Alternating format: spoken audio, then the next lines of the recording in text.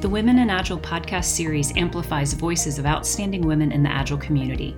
We're dedicated to sharing the wisdom and inspiration our community has to offer by telling our stories, being thought leaders, and having open conversations with our allies.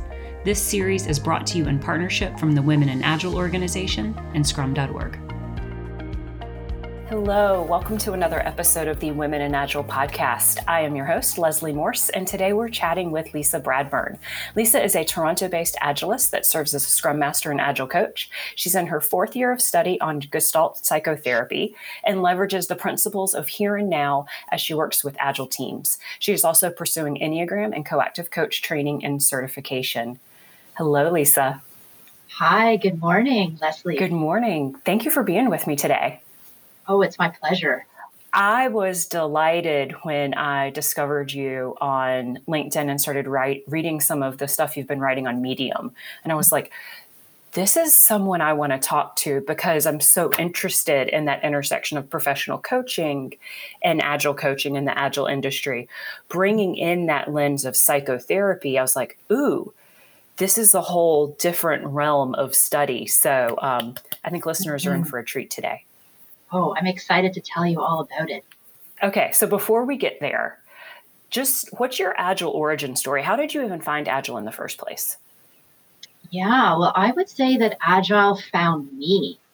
So I was working for Royal and Sun Alliance in their digital team at the time, and all of us project managers were mandated to become Scrum Masters. So we went for our certification, and I think from there on in, I was just sold. You know, I am a very collaborative person by nature. I'm all about transparency. I don't like hierarchy.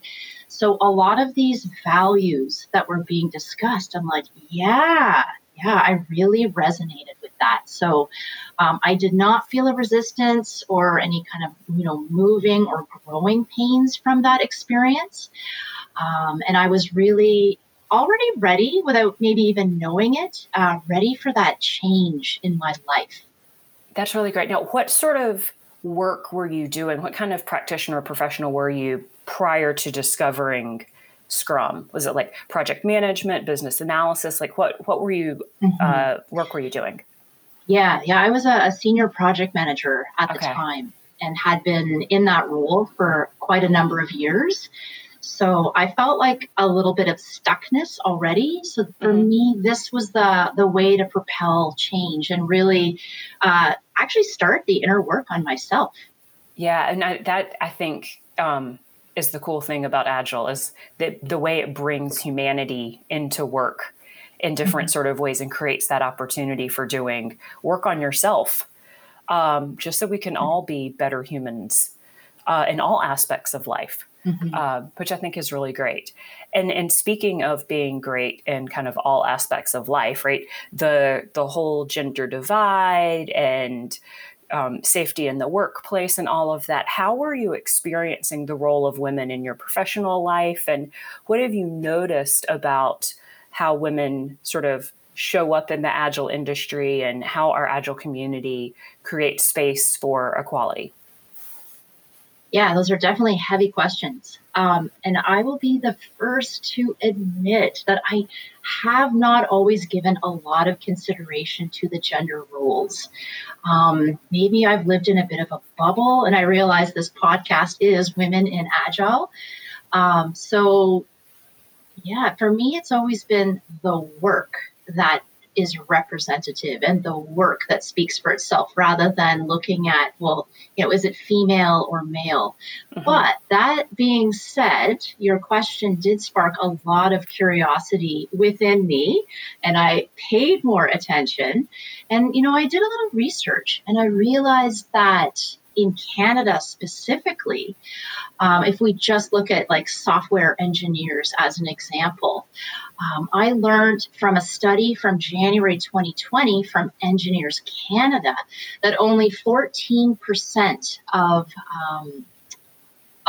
students are women that are entering into computer science. And that really baffled me. And I thought, wow, there is a disparity. And it really kind of awakened me to the challenge that we have. So really to answer your question, my eyes are now open through the question that you asked. And yes, we definitely need more female representation. And I think that's a challenge that I'm going to hold upon myself to see if I can actually mentor in those areas. Yeah. And I think I love that this sparked research. I don't know if I've had a guest come on before that was like, I haven't looked at this enough and I'm like now aware in different ways. So I think that is really awesome. And I think kind of use that as a call to action for listeners of, if you feel like you're not really up on what's going on in your local market, or maybe your exact sort of niche of expertise, start getting curious and start paying attention in different ways. And I want to normalize your experience of, I don't really feel that impacted, because I talk to a lot of folks that are in that way. And it's like, I just showed up and I was me and I did my stuff. And the privilege that goes along with having been able to operate that way is a new place that I've really been curious over the past, really, I guess, year specifically, with the increase in conversation around systemic injustice and other sorts of things. It's like, wow, I have privilege just in my regular career, where there are plenty of my friends and family and colleagues that have been disadvantaged just because they're female. And it's like, I don't want to be contributing to the patriarchy in that way. So it's a whole nother layer of the onion to peel back. Absolutely. And sometimes that's a hard mirror to look into. Yeah. The research kind of made me feel uncomfortable. And that feeling alone, was an indicator, I am a part of this system. What can I do? Yeah. And I think that feeling of being uncomfortable is such, and if you're not kind of going slow enough to be aware, to notice the discomfort, you can blow right past it. But for me, that feeling of discomfort is such a signal for, this is probably an important place for me to get curious. Discomfort is not a thing to run away from. Let me be with this for a minute. Exactly. How might we look to the study of psychotherapy you've been doing as a place to help us, like you and I, and us, the larger community, in our journeys around navigating this discomfort? Yeah, this is an excellent segue. And I think first and foremost, just to level set, so Gestalt psychotherapy is a certain modality. There are many in this world, and it's one. So if I look at the word itself, Gestalt, it's a German word. And it means the whole is different from the sum of all parts. So to relate it back to your question, and it's going to be a slightly long-winded way, but I will get there, I promise. I trust you. Humans are not just the brain and the intellect. And I think too often in our work environments, that's where we go. We go to the head. So where Gestalt helps is, we look at this body that's underneath this head and we look at the whole. So in a nutshell, Gestalt psychotherapy is about that mind-body connection and really how we live in relationship with the world around us, bringing our entire being. So that being said, there are some real key themes within Gestalt psychotherapy that I think are universal and really apply to looking at, even some of the big questions that we were just talking about. So, for instance, taking personal responsibility, I think is key in Agile. We see that theme quite a lot. We see that in gender disparity. Also, we kind of briefly touched, and we'll get into it a little bit more later, that here and now, and what does that mean? So in Gestalt psychotherapy, which is a little bit different than other modalities and even psychology, while we recognize the past as being important, and a lot of times the past, we've had some trauma. What we look at is, while acknowledging that yes, that happened, we bring it into today. Okay, well, how is it impacting you right here and right now? What can we do to work on this? So that's where Gestalt is really based in mindfulness. And a lot of our work involves developing presence with self and with others. And that's why it is so applicable to Agile coaching. Yeah, as well as just kind of all of the world work that's happening in terms of social change today. I think that's really interesting. I want to know what drew you to studying this and how you kind of got into it. But also in telling us that, can you give us a little bit of a contrast between what is psychotherapy versus more traditional therapy that someone might go to, or coaching? Because a lot of the things that you talked about sound like coaching-ish things to me. And so I just want to help create distinctions in people's head. Yeah, sure. It's funny, the more that I get into Gestalt psychotherapy and Agile coaching, the more parallels I definitely see in terms of the approach. But where I see the divide is whereas like in therapy, no matter what modality it is, it's usually people bringing in, personal challenges, real, trauma, hurts from the past, things that are really like familial stuff, things that are really impacting them on a deep personal level. And to me, that is the dividing line. As an Agile coach, I would never go into that boundary. Right. My focus is on still partnering and meeting the person where they're at, but yet focusing on how we can move in our business agility, how we can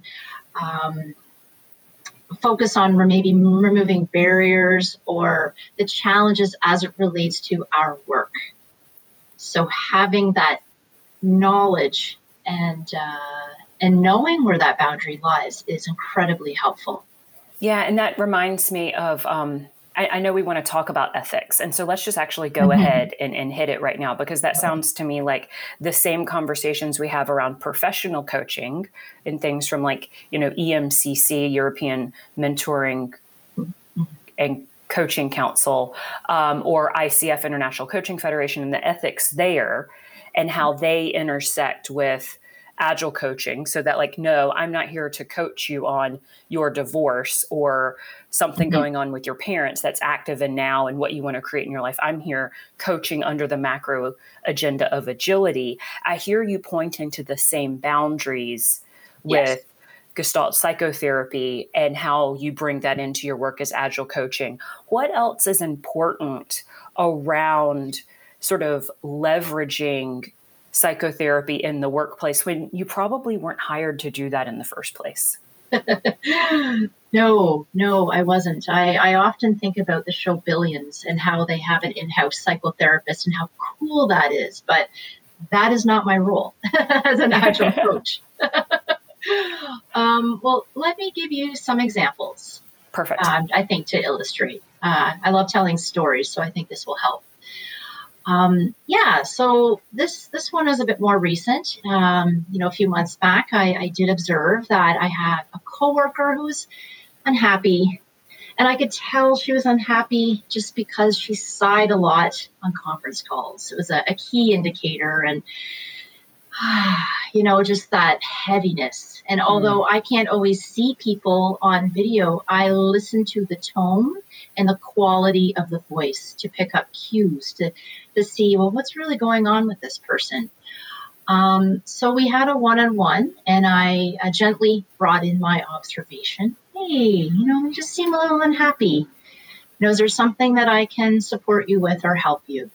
And bringing that observation into the container and bringing my comment, I just felt something kind of pass in the environment. She's like, yeah, there's been a lot of change lately, and it's just making me uncomfortable. So to me, there was a boundary there. Like, okay, yes, I brought in the expression of unhappiness. There was an acknowledgement of that, but I did not go down, well, how's your family life? Or tell me, I did not head down a personal path. Instead, we reoriented and we looked at what about that change? What is it about the change that's really impacting you? And how can I support you in that? Yeah, that's a really great way to frame. And I think maybe one of the most important, just practical things I heard in that is really listening to the people around you. Yes. Because the power in that story, Lisa, to me was, but you just got curious with her. Mm-hmm. And it sounds to me like just simply the fact she named she was unhappy. Yeah. And just putting that out into the universe was almost a clearing method for her becoming less burdened. And again, right, I'm making up all sorts of my own stories. But does that sound right for you? Yeah, I did. I think that it just helped to acknowledge the feeling. And, it was already lingering. It was already heavy in the environment, but calling it out, I think, was critical in this case. And then, we both felt the heaviness on our shoulders. But the minute we started talking about it and unearthing and uncovering, there's this change happening. What does this mean to you personally? That really opened up a huge space for exploration and allowing it to just pass. Yeah. Let's stick on the theme of stories, because I think stories are the best way for people to kind of translate things to their own lives and all of this. So let's hear a couple more. Specifically, I'd love to hear something from you around something you were able to unlock with a team or enable a team to accomplish because you applied these Gestalt psychotherapy skills and competencies that you don't think you would have been able to unlock or accomplish with the team otherwise. Yeah, definitely. So if I think about using some of these skills with with some of the challenges we've encountered, and maybe I'm skipping ahead, but I think about, team agreements, for example. I can say with all honesty and transparency, we don't have, my psychotherapy skills built into our team agreements. However, the people that I work with know that I do this type of work. But I also stated very clearly that I'm not bringing in my psychotherapy hat into work. I had one individual ask me one time, "Hey, are you assessing me, or do you assess people?" And I'm like, no, that's not my role here. So I had to very clearly lay out, what my purpose is in terms of coaching, and what I do on the side separately. And I do not bring the two in together. So cultivating that awareness, I think, first and foremost, was important. Yeah. And so I guess if you, in a similar way, if I'm going to apply professional coaching skills, right, and actually coach someone in the truest sense, I need to get their permission. You don't just coach somebody unbeknownst to them. So I'm guessing the same thing applies in psychotherapy. Yeah, 100%. I mean, this is kind of a funny little example, but I have a close coworker of mine. She came in and we're talking about her lack of sleep.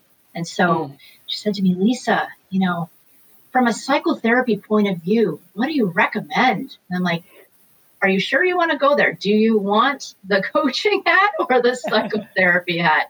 And it was lighthearted, but it's a clear example of, okay, so she clearly asked, so which route do we want to take? And she actually did want the psychotherapy route. So I offered up, it's not my job to give recommendations, but I just said, let me provide some examples of what has worked for me in the past. So I don't know if it was necessarily psychotherapy, but it was kind of sitting in a mentoring sort of, let me walk alongside you. Exactly. But I think what I love about that story is just the fact that we first had that conversation to level set. Yeah, yeah. I was having a conversation with one of my colleagues the other day talking about pulling together more hours for my coaching log for ICF certification. Oh, great. And he's like, "Oh, but you're coaching us all the time." I go, "No, no, no. You Mhm. see coaching skills show up in the way I lead and in the way I facilitate, and all of my professional coach training and experience shapes how I show up as a human, but I'm not Mhm. actually coaching you." And so I got to do a little education on what coaching actually is. Mhm. How has your study of Gestalt psychotherapy shifted just the way you show up in the world? Mm. Yeah, I think that I am much more in tune with myself, Mm-hmm. and especially through that mind body connection, and then how I'm bringing myself and showing up into the world. So, yeah, I can share. I actually have a few examples of this. I've really Perfect. given it a lot of thought. Great. Um, yeah, so the first one is probably one of my favorites, and I might get in a little bit of someone might challenge me on this. So if they hear this podcast, I am welcome to that opportunity. So I do work with a lot of offshore folks from Mm-hmm. India, and we have. No, I also work for a Canadian company. So it is a bit of a cultural mix, which makes things fascinating. But at the same time, our Canadian company is, providing mental health days and wellness days. We get time off. And, I feel they really genuinely care about our well being. But I also know that our Indian friends, their culture, or at least their company culture, might be a bit different. They don't really get mental health days. Mm-hmm. So I kind of put it out there in the space with the team that I'm working on. I'm like, all right, we have this Friday off for mental health. You know, do you feel like you want some time off? Tell me where you're at right now. And a lot of people were like, yeah, we would love that. And I said, well, collectively as a team, why don't we come up with a consensus that whenever the Canadian folks have time off for mental health, that we equally on our team allow our Indian counterparts to have the same. And this was a team consensus. We followed through with it. And it was just a way to kind of give back and to recognize that we are all important in this Mm-hmm. situation. Um, Absolutely. yeah. Absolutely. Was there a longing in you around this way to be present with other humans and to honor others in different ways, or maybe honor yourself in a different way, that drew you to this line of study? Like what was in there that got you to this in the first place? Yeah, absolutely. I think with anything in life, there's usually a seismic shift that happens Mm-hmm. where there's an awakening. And that was the case for me. So in 2014, I had this fantastic career. I was consulting, I was loving what I was doing. I was working with a media company, and a very close uncle of mine was a bachelor. He, yeah, it's a little bit even hard for me to talk about it, but Mm. he was diagnosed with terminal bone cancer. He lived alone. So I moved in to our family farm with him. It became his primary caregiver. And just watching, he was like a father to me. And so Mm-hmm. being there and really being fully engaged at the end of life was incredibly powerful for me. It was very difficult. At times, I felt very much alone. I was 37 at the time, so I was still in some ways growing myself. Also, in parallel, I was going through a breakup with my partner. Mm. And so this was a huge pivotal moment in my life where I really saw my own mortality. I started to almost see a mirror and really began to look at myself. And there's a lot of trauma wrapped up into this. And so from that experience, I started to take very deep trauma therapy, about 3 different types of modalities, just to really get myself into a better mental state. And then I realized how powerful the effect was on me and how much change that I was starting to see in my own life for the better. And then the desire kicked in. Wow, if this is working for me and I can get through this, I would love to be able to help others in their trauma experiences. Yeah. I think there's something emerging in the world, because I'm hearing more and more stories like this. There's a woman that I collaborate with frequently who's done deep study in just grief and grief processing. And I'm not sure if it's just a systemic calling from the world for more of us to have these personal experiences that lead us to understand this. In fact, I'll borrow sort of a metaphor that Lisa Adkins and I have used in the Coaching Agile Teams conversations for the mini-series of, if you're not a mile deep in something, you're not sufficiently steeped in it to help others become just an inch or two deep in it. Mm-hmm. And so I don't know if we're just approaching a tipping point around some portion of our population really studying different disciplines around all of these kind of topics of trauma and grief or professional coaching or whatever it may be, just to help the whole world become an inch or two deeper in our kind of systemic competency to deal with everything going on around us. Mm-hmm. That gets deep, that goes a lot of places. But what comes up for you when I say that? Yeah, shaking my head quite a lot, because I think that having come through the experience myself, and I mean, this now is, years ago. Yeah, although when you said 2014, I'm like, oh, that's just last year. No, that's been many years ago now. Yeah, but I also recognize in that it was a process. So for me, that healing did not happen overnight. In fact, it took many years.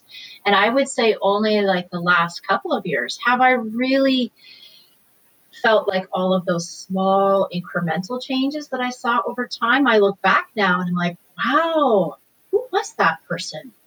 That's like a different version. That's version 1.0. And now I'm in 2.0.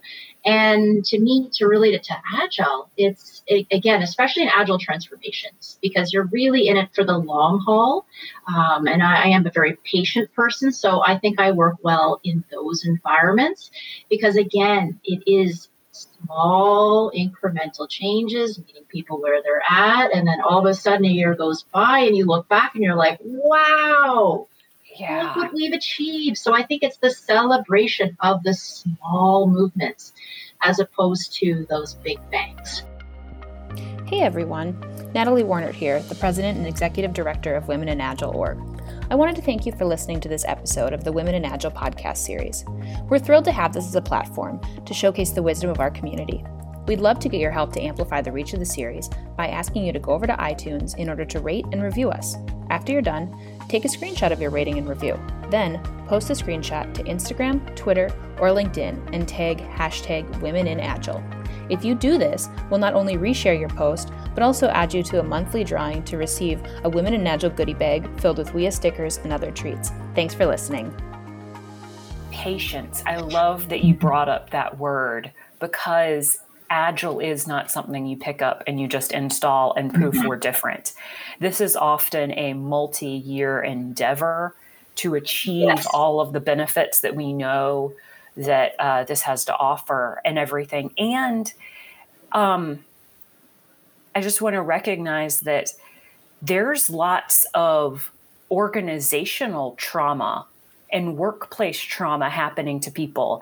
And I'm not seeking to compare it to personal trauma and other sorts of things people encounter, but there is similar patterns of psychological damage and other sorts of things that occur to people because of toxic work cultures that need to be healed and grieved and processed in order to be in just an environment to unlock agility. And actually, oftentimes, the act of introducing Agile values, principles, and practices is a trigger that can activate some of this trauma, because as things become more transparent, you're recognizing and seeing things that you wouldn't have otherwise been paying attention to. Yes, definitely. And I don't think there's a divide between home life and professional life. I mean, we might talk about it in these abstract terms, but ultimately you're one person. These things flow into each other. You bring personal into work, you bring work into personal. That's just the reality of it. But there are, there are psychotherapy techniques that you can bring into coaching that, honestly, it's the same. It's really the same techniques. They're just labeled differently. Yeah. So let's use this as our landing point for the discussion. Yeah. Like I don't want to make it like a lightning round of conversation, but let's bottom line them so people really get what those practical tips are. And we're not giving people a masterclass in what Gestalt psychotherapy is, but it's like I just want to point people to like places where they can get curious and things that they could start trying next week, even. Kind of on an introductory level. So what are some of those tips and tricks? Yeah, absolutely. So again, just going back to remembering that Gestalt psychotherapy itself is rooted in mindfulness. I think coming from a place of mindfulness is an easy landing spot. So an example is, I was on a call not too long ago with an individual who was very upset. There's a lot going on, COVID, lockdowns, and it was really impacting this person. So again, rather than getting into that on a personal level, I just simply said, hey, why don't we just take a moment? Let's pause together and let's just breathe together.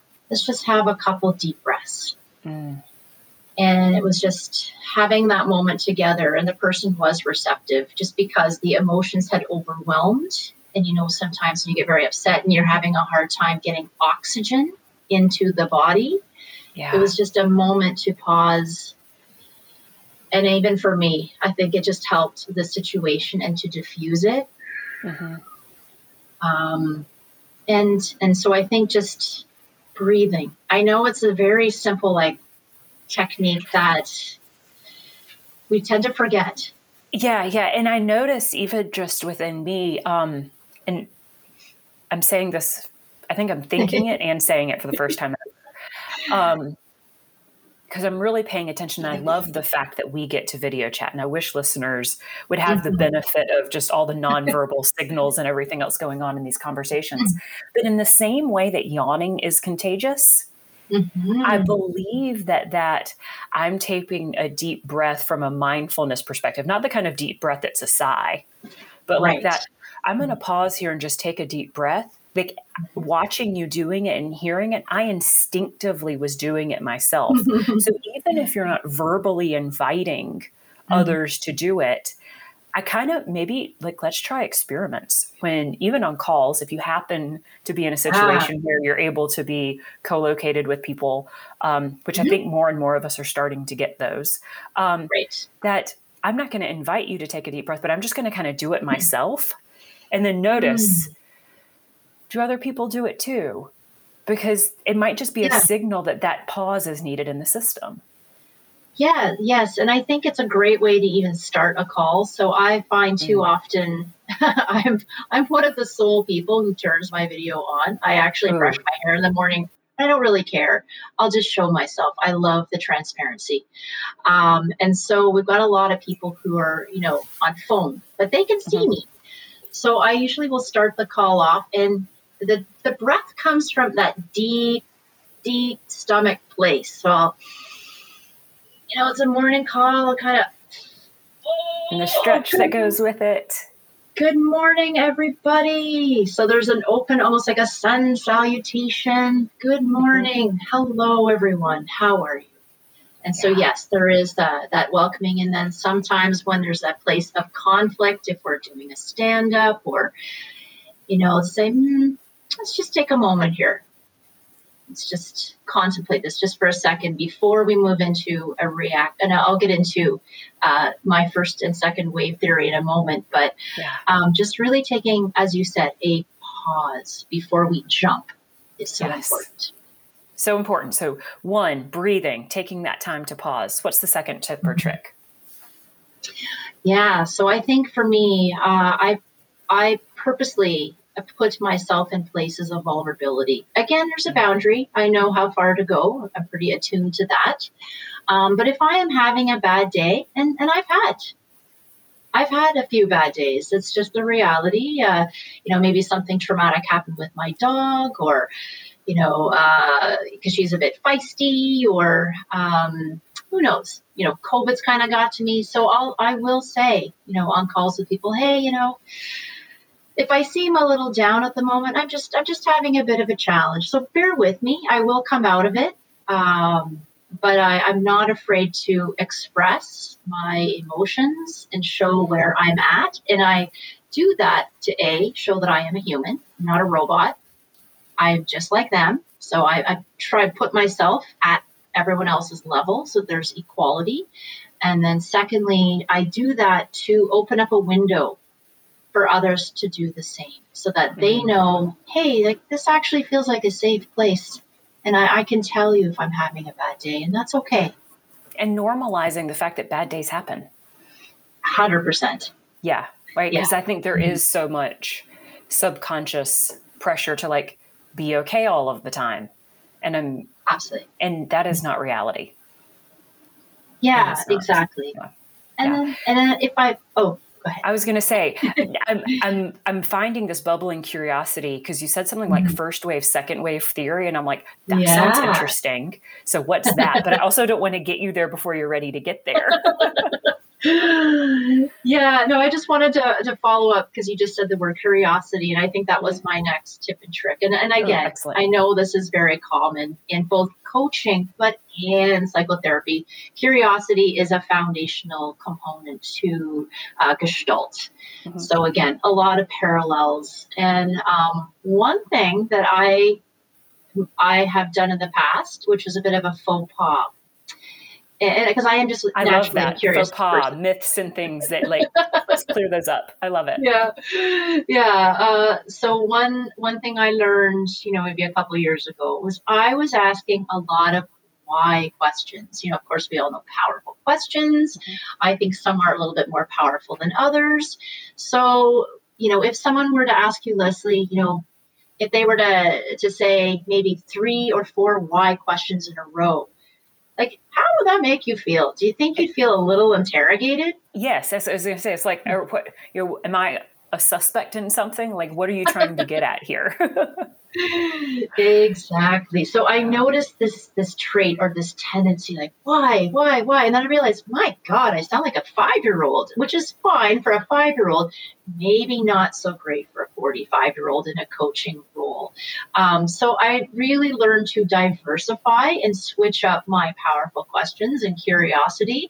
And first of all, I'm more into hows these days. Hows and whats that I am so much the whys. What are a couple examples of your favorite powerful questions right now? Oh, it's so funny because my head immediately went to how does that make you feel? But I would also say that's probably a faux pas as well.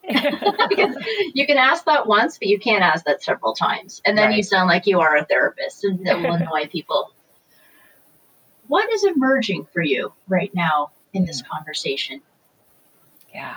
What word stands out the most for you that you would like to explore more? Yeah.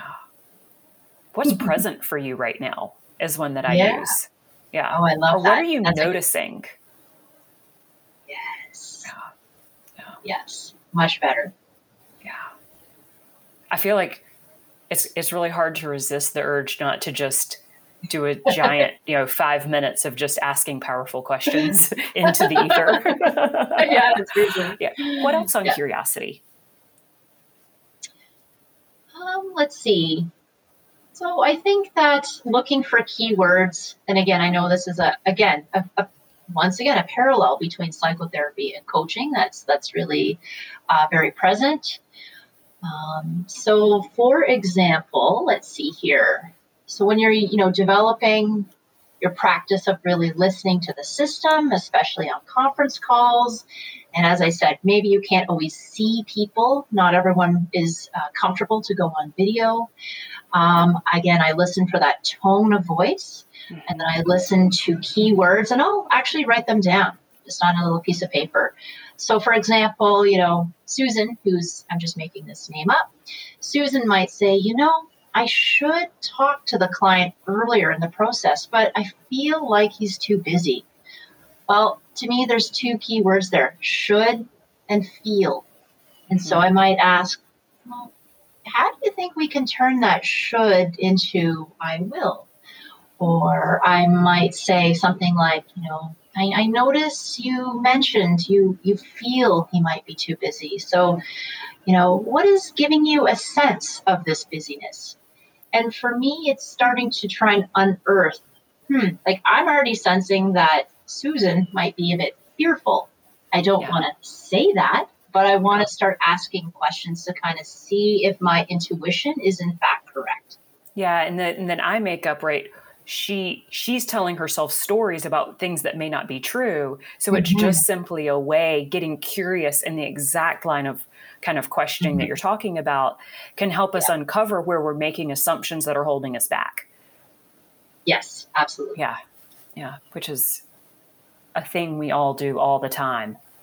And if you don't slow down, yes, the stories we tell ourselves, which that's another question that I often ask people. It's like, so what are you making up about what's going on here right now?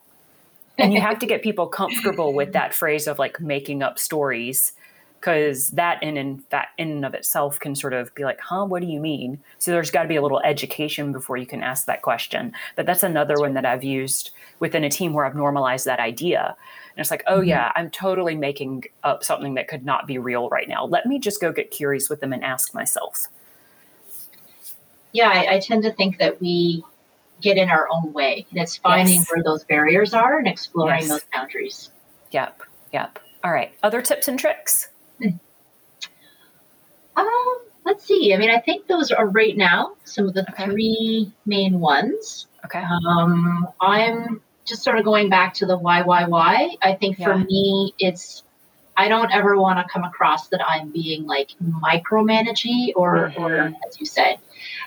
So just very cognizant of that to let people fail.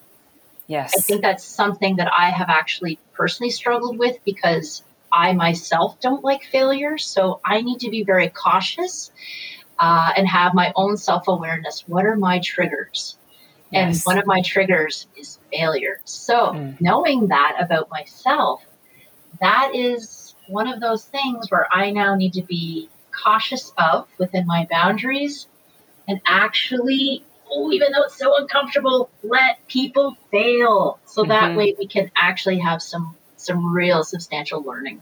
Yes, I love that. Well, then, Lisa, if you're feeling good about tips and tricks, should we wrap up with this idea of first wave, second wave? Yes. Okay. Because you mentioned this in our pre-call.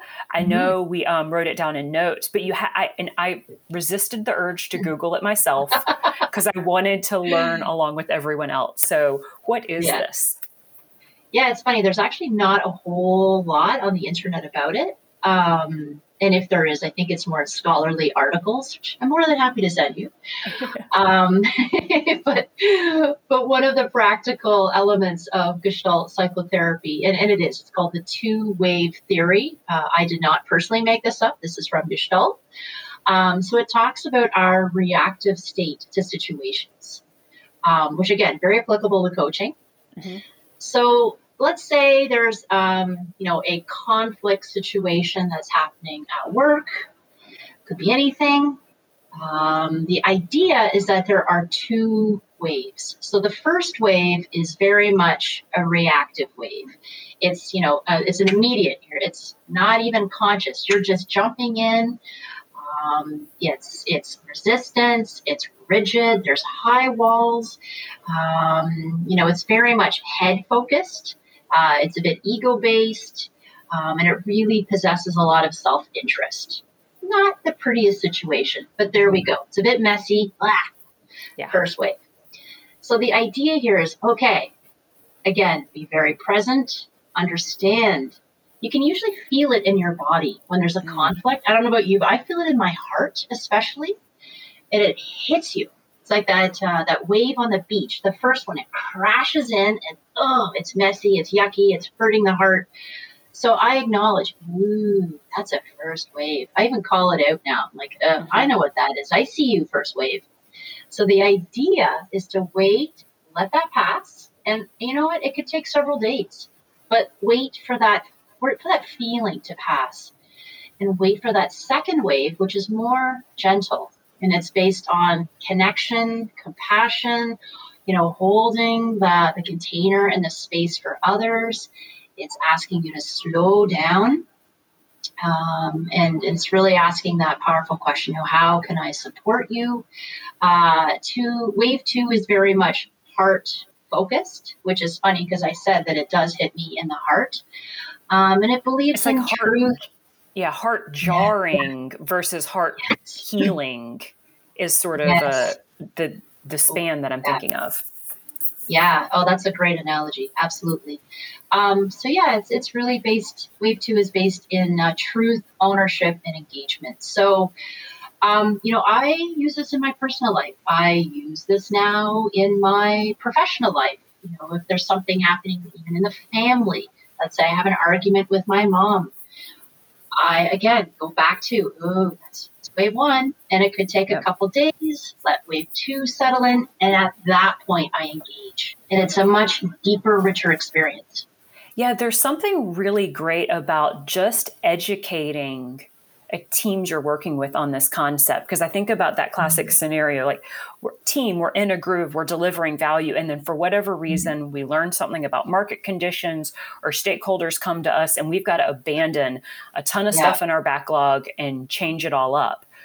The first wave of that can just be so irritating and so frustrating in the sense of loss around things that you were really jazzed about working on. And then it's like, once you've processed through that and kind of honored, change is happening, then you've got that space to be like, okay, now let's rally around this. But being able to use that language of, wow, all right, let's let this first wave come. What do we need from each other while we're here? Because we're all experiencing it potentially in different ways, but just naming it again. So that it can pass and then, allow that second wave to come in.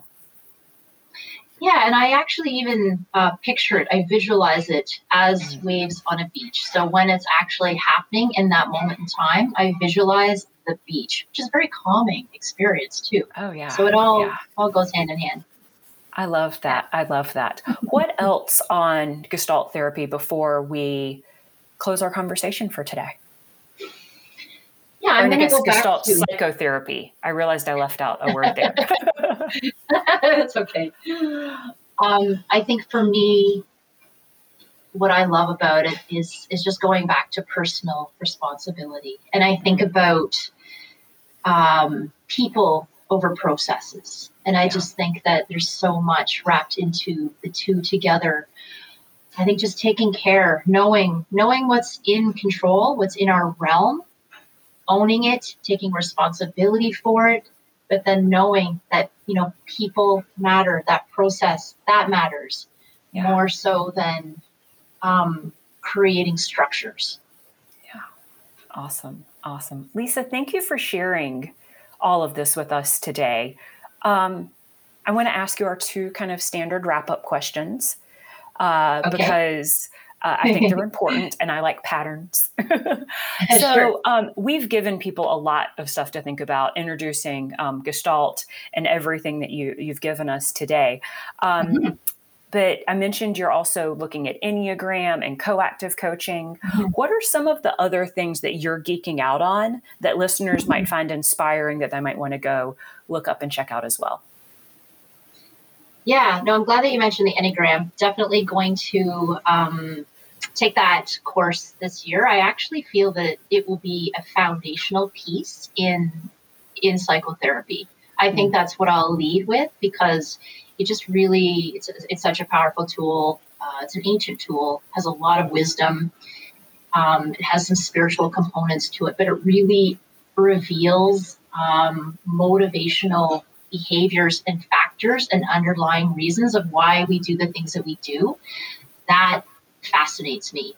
And I think that it can also provided there's a psychologically safe space, I would love to see it becoming more integrated into our professional career. I don't know if that's necessarily the role of an Agile coach. I'm going to say probably not, but perhaps more along the lines of like people and culture. Mm-hmm. So I'm really hoping there's more of a shift in that direction. So for folks who are not familiar with the Enneagram, there's the Enneagram Institute that is probably my favorite resource to go to. I'm just trying to think. I mean, I am so wrapped up with Gestalt psychotherapy. It is kind of an all-encompassing place in my life right now. I don't always have time for other research. But I think even taking a look, because Gestalt is global. It did come from Europe originally in the early part of the 20th century. So I think just doing a bit more of a deeper dive on it, looking at the origin story, Fritz and Laura Perls were the originators. It has definitely, come to America more in the 50s with the whole humanistic movement. People want to explore a little bit more around where Gestalt is today and even the evolution. I think that's a great place to start. Very cool. Very cool. Thank you, Lisa. Final thoughts and wisdom you want to share with folks? Oh, I'm just taking a deep breath from the gut, expanding the chest, and smiling. This is a wonderful experience, and thank you so much, Leslie. Yeah, thank you, Lisa, for being here. I really enjoyed it, and I hope listeners did too. Yeah. Thank you for tuning into this episode of the Women in Agile podcast series. It's brought to you in partnership from the Women in Agile nonprofit organization and scrum.org. We hope you've learned something new and invite you to tell a friend or a coworker about the podcast. You can always go online to womeninagile.org to learn more about our initiatives and find additional inspiring podcast conversations. Thanks for listening to this Women in Agile podcast episode. Find more inspiring conversations by visiting womeninagile.org/podcast, checking out the podcast series on iTunes, or visiting your podcast application of choice. If you have an idea for a topic, speaker, or feedback on an episode, please reach out to us via email through podcast@womeninagile.org.